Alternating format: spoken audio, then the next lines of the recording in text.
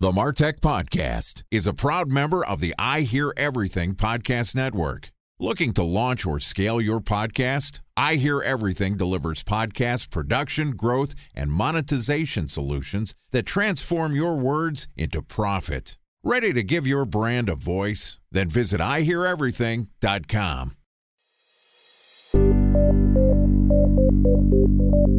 From advertising to software as a service to data. Across all of our programs and clients, we've seen a 55 to 65% open rate. Getting brands authentically integrated into content performs better than TV advertising. Typical lifespan of an article is about 24 to 36 hours. If we're reaching out to the right person with the right message and a clear call to action, then it's just a matter of timing. Welcome to the Martech Podcast, a Ben J. Schaap LLC production. In this podcast, you'll hear the stories of world-class marketers that use technology to drive business results and achieve career success. We'll unearth the real-world experiences of some of the brightest minds in the marketing and technology space so you can learn the tools, tips, and tricks they've learned along the way. Now here's the host of the Martech Podcast, Benjamin Shapiro. Welcome back to the Martech Podcast. Today we're going to dive deep into a marketing channel that is making a comeback in the digital age, direct marketing. Joining us is Ron Jacobs, who is the president of Jacobs & Clevenger, which is an independent creative communications firm rooted in strategy, technology, empowered and fixated on developing great user experiences that enable customer decisions. Outside of his role at Jacobs & Clevenger, Ron is also the author of the book Successful Direct Marketing Methods, which is on its 8th edition. Yesterday, Ron told us a little bit about his view of the role that direct marketing should play in your marketing mix. And today, we're going to discuss tactics that you need to know for optimizing your direct marketing campaigns. Here's our interview with Ron Jacobs, president of Jacobs & Clevenger. Ron, welcome back to the Martech Podcast. Thank you, Ben. Great to have you here. In our episode yesterday, we bounced around a fair amount talking about what direct marketing is and the difference between direct response marketing and brand marketing. And we got into some of the tactics about how to use email versus direct mail and some channels. Today, I want to talk a little bit about optimizing direct marketing campaigns.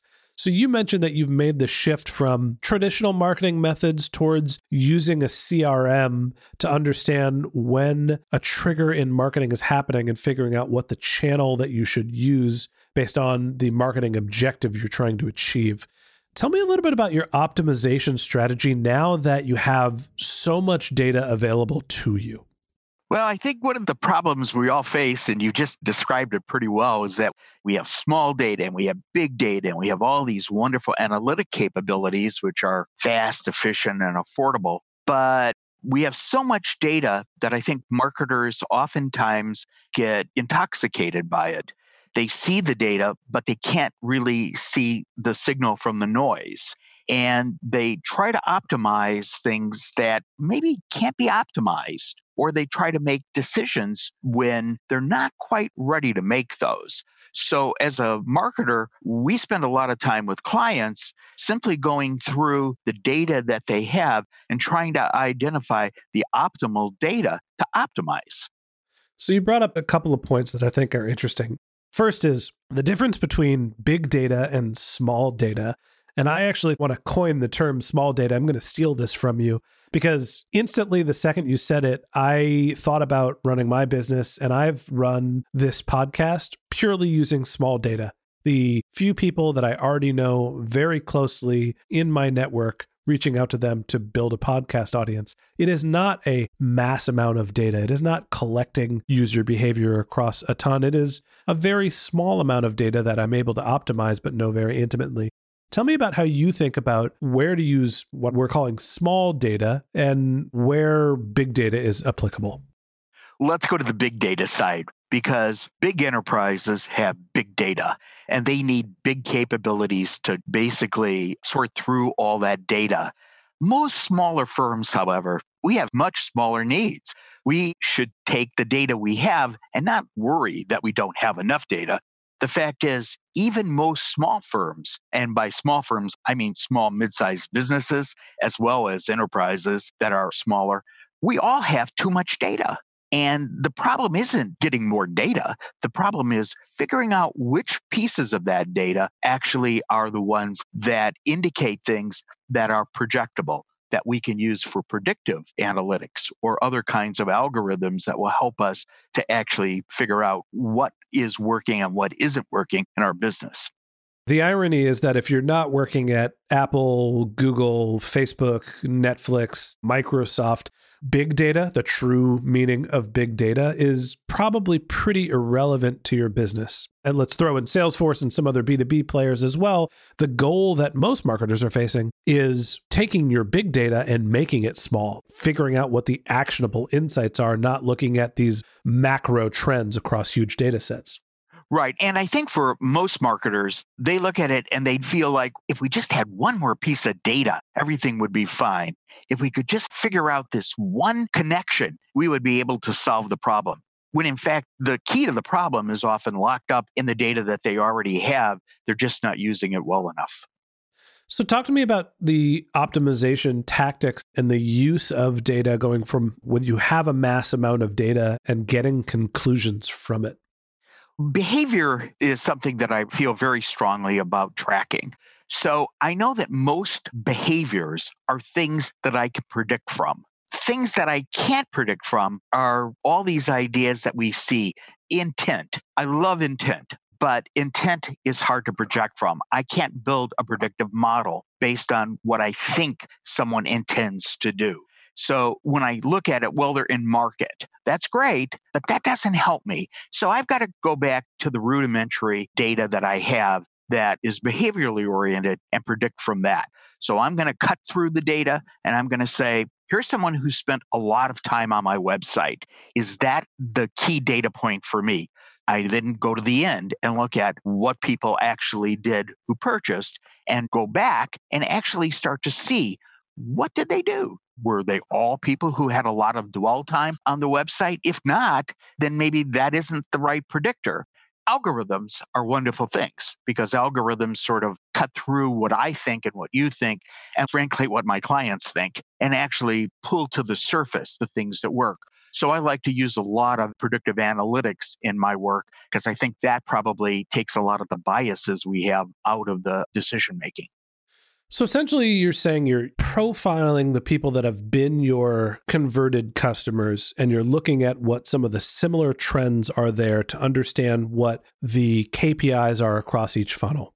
And you said that you're using algorithms to try to understand what those key performance metrics are.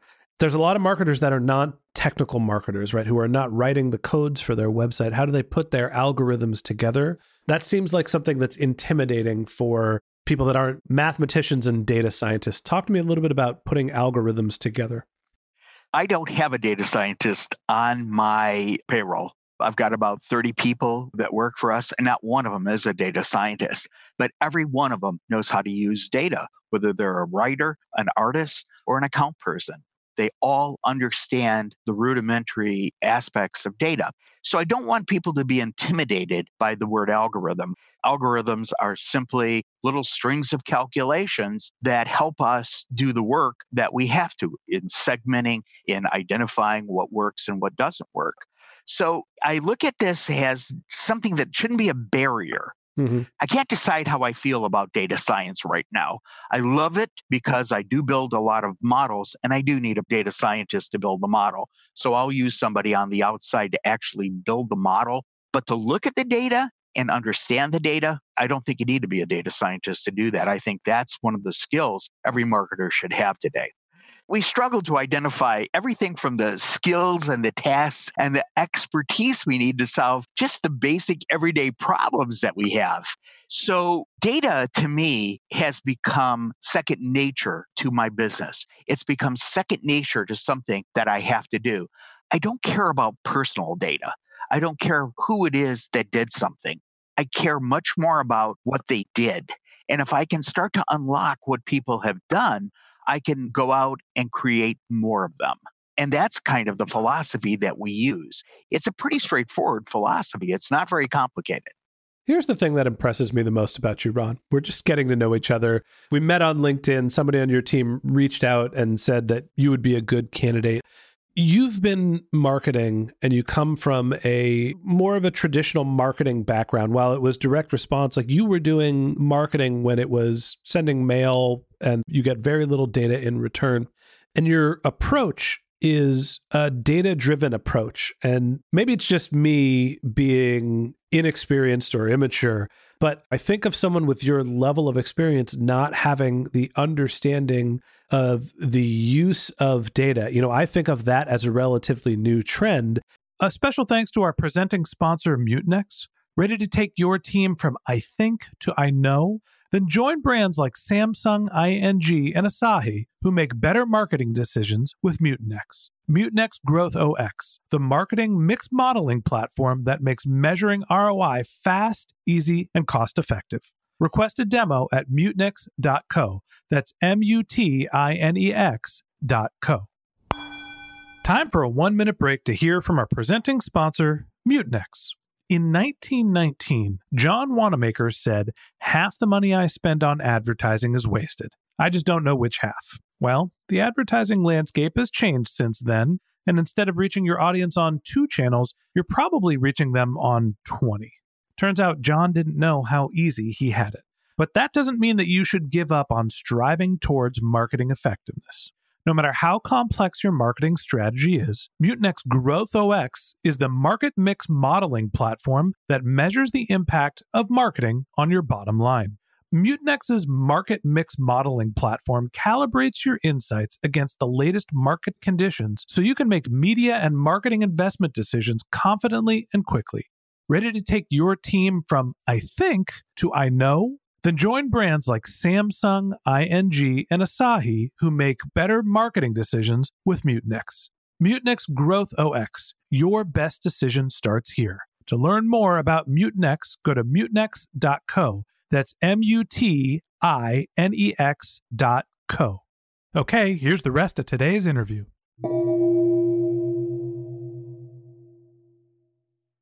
And you are a sophisticated marketer in the sense of how you think about the use of data. Sure, you're hiring a data scientist to go build your algorithm, but that seems like a new practice and you are an experienced marketer. So how did you build that capability? The very first client I had years and years ago, and this is 1982 when I started my firm, had a problem.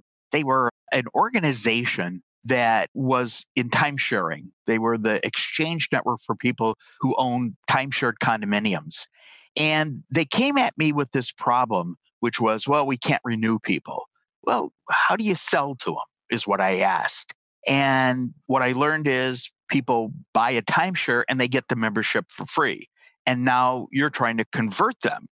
I just started to logic out what the problem was with these customers. And the problem was pretty simple when I logicked it out.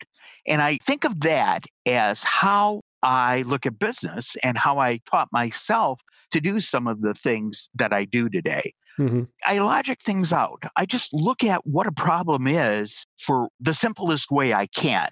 I try not to overcomplicate it. When I go back to that experience, think about that. They get the membership free, and now you're having trouble getting money from them to buy it. Yeah, of course you are. So now we have to figure out how to solve that problem. And I think a lot of marketers try to solve the wrong problems. We try to optimize the wrong things. We try to make it much more complicated than it actually is. And rather than thinking of my own mind as being a sophisticated, smart guy kind of mind, I think of my mind as very simple. I just try to logic everything out from the back to the front. And I kind of mentioned that yesterday in our other conversation. Oftentimes, my starting point isn't at the beginning. My starting point is at the end, and I work backwards to figure out how to get forwards. I appreciate your way of thinking to solve the problem and your ability to simplify, and I totally agree that that is one of the biggest challenges facing marketers. And anybody that I've sort of coached as a marketer that reached out through the podcast looking to learn more about marketing, I tell them that my goal for this podcast is to simplify as much as what the experts in our field understand so it can be accessible. And at the end of the day, there is so much data and so many variables and so many moving parts for marketers these days that the more you can find one problem and try to solve it at a time, I feel like the better off you're going to be. What advice do you have for marketers that are getting into the field, looking to leverage data, or somebody that's just feeling overwhelmed with solving a problem? Tell me a little bit more about your approach for using data to simplify and solve a problem. Well, my approach is to arm myself with as many skill sets as I can that are current. When I started working in data, there was no way to access data the way we can do it today. Again, I had a client that was in the data business, and this is sort of what really sent my vision of data down a great path. I ended up having a half a dozen of the largest data companies as my own client. Again, that approach of simplifying things helped me to understand their businesses in a way that they didn't even understand their businesses. So I think my best advice to people is try to think of things in a way that you can arm yourself with the current skill sets, whether it's customer experience or customer journey mapping or data science, metrics, or the ability to interact with technology. Try to understand it, not in a way that makes your mind fuzzy and cloudy and fills your mind with a lot of things that are hard to understand, but fills your mind with just the simple rudimentary things. Here's what this does. I have a problem. How do I solve it? How do I find a technology that will do that? I think that was my initial approach to data, was to say, it's just data. How many points of data can we possibly make use of? 100 points? That seems overwhelming. 50 points? That still seems overwhelming. At a point where I started to take data and break it up into these little pieces, I started to say, look, maybe 5 or 10 data points are all we can really deal with as humans. Which are the ones that really make the most sense? And how do I find the 2 or 3 that make the most sense? That's how I started thinking about data in the beginning. That served me pretty well to now. Yeah, I think that the more that you can simplify and the more that you could focus on smaller, discrete problems that require very few data points and then layer on the findings and your knowledge on top of each other, that's where you have this need for large, complex data sets. It builds to be large and complex over time. It should start very simple. Yeah, I think when I talk to new prospects, one of the things I often find when I speak with them is that they haven't defined their problem even. They want to sell more stuff. That doesn't help a marketer very much because everyone wants to sell more stuff. So let's find out what the real problem is. Why aren't you selling more stuff? And I think peeling that onion back and simplifying it to its base points is actually how you get closer and closer to solutions. So Ron, last question for you. We bounced around a fair amount talking about optimization and how to interpret data to understand what activities to take. Just in general, when you think about marketing and your approach and how it's changed over time, what are the skills that you think marketers, the core skills you think marketers need to have to be able to be effective in direct response marketing today? Well, I mentioned data, and it's not just data science, it's just data and analytics. Metrics, understanding KPIs and the math that goes around them, understanding how to do clicks, conversions, testing, those basic ideas. Storytelling. Storytelling has become a really important thing. We all need to understand that better because there's this logic and emotion thing in marketing. Direct marketers are really logic driven. That's why so much of our direct mail looks like a yard sale. But brand advertisers, they think more about the emotional side. Somehow we have to bring those two ideas together. And I think storytelling, whether it's a data story or a marketing story, that's an important thing. Content marketing, I think everybody has to understand more today about content and content marketing, because I think that's a real key to a lot of what we're doing. Marketers just think of content as being content. Well, I think it's a lot more than that. Data visualization, that's another point. I think we all, rows and columns of data are just not easily shareable, but data delivered using infographics and other kinds of things, this is how we really can communicate business intelligence. I think there's maybe 2 or 3 more things that just on a business level we really need. We need that ability to make decisions. Decision making has to be learned, practiced, and improved because failure is an option. And I don't want people to worry about testing and failing. Worry about testing and learning and analyzing what decisions you've actually made. And I think probably the last really important one is the need for collaboration. I don't know everything. And I walk into a lot of rooms where someone's always the smartest person in the room, and they let you know that. And for me, that doesn't really work very well. I don't think I'm the smartest person in the room, and I don't think anyone else should feel that way either. So I think to be successful today, you got to break down some of those silos. You've got to connect. And today people work best when they're working all for common goals. Ron, I have to say, I appreciate the approach, and I appreciate how you've broken things that are very complex to a lot of people down into a simple format. And you've been doing this for a long time. And as a marketer, seeing your level of experience and your desire for innovation, but in a practical sense, really makes me appreciate you taking the time to join our show. Thanks, Ben. Thanks so very much. Okay, that wraps up this episode of the Martech Podcast. Thanks again to Ron Jacobs, the founder of Jacobs Clevenger, for joining us. To learn more about Ron, you can click on the link to his LinkedIn profile in the bio in our show notes, or you could tweet him at Ron Jacobs, that's RonJacobs, or you could visit his company's website, which is jacobsclevenger.com, JACOBSCLEVENGER.com. If you didn't have a chance to take notes while you were listening to this podcast, don't worry, we've got you covered. Just head over to martechpod.com, where we have summaries of all of our episodes and the contact information for our guests. If you're a subscriber to the Martech Podcast, thanks for being a member of our community. We always want to hear from you, so we created benjshap.com/question, where you can send us your marketing questions, which we'll answer live on our show. Of course, you can always reach out on social media. My handle is BenJShap, that's BenJShap, on LinkedIn and on Twitter. And if you haven't subscribed yet and you want a weekly stream of marketing and technology knowledge in your podcast feed, we've got some great episodes lined up over the next few weeks, so hit the subscribe button in your podcast app, and we'll be back in your feed sometime next week. Okay, that's it for today, but until next time, my advice is to just focus on keeping your customers happy.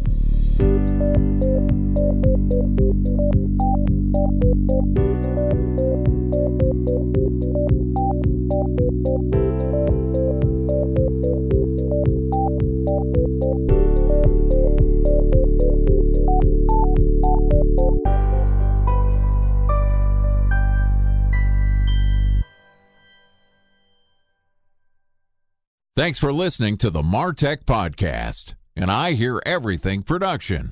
Looking to launch or scale a podcast like this one for your brand? Then visit iheareverything.com.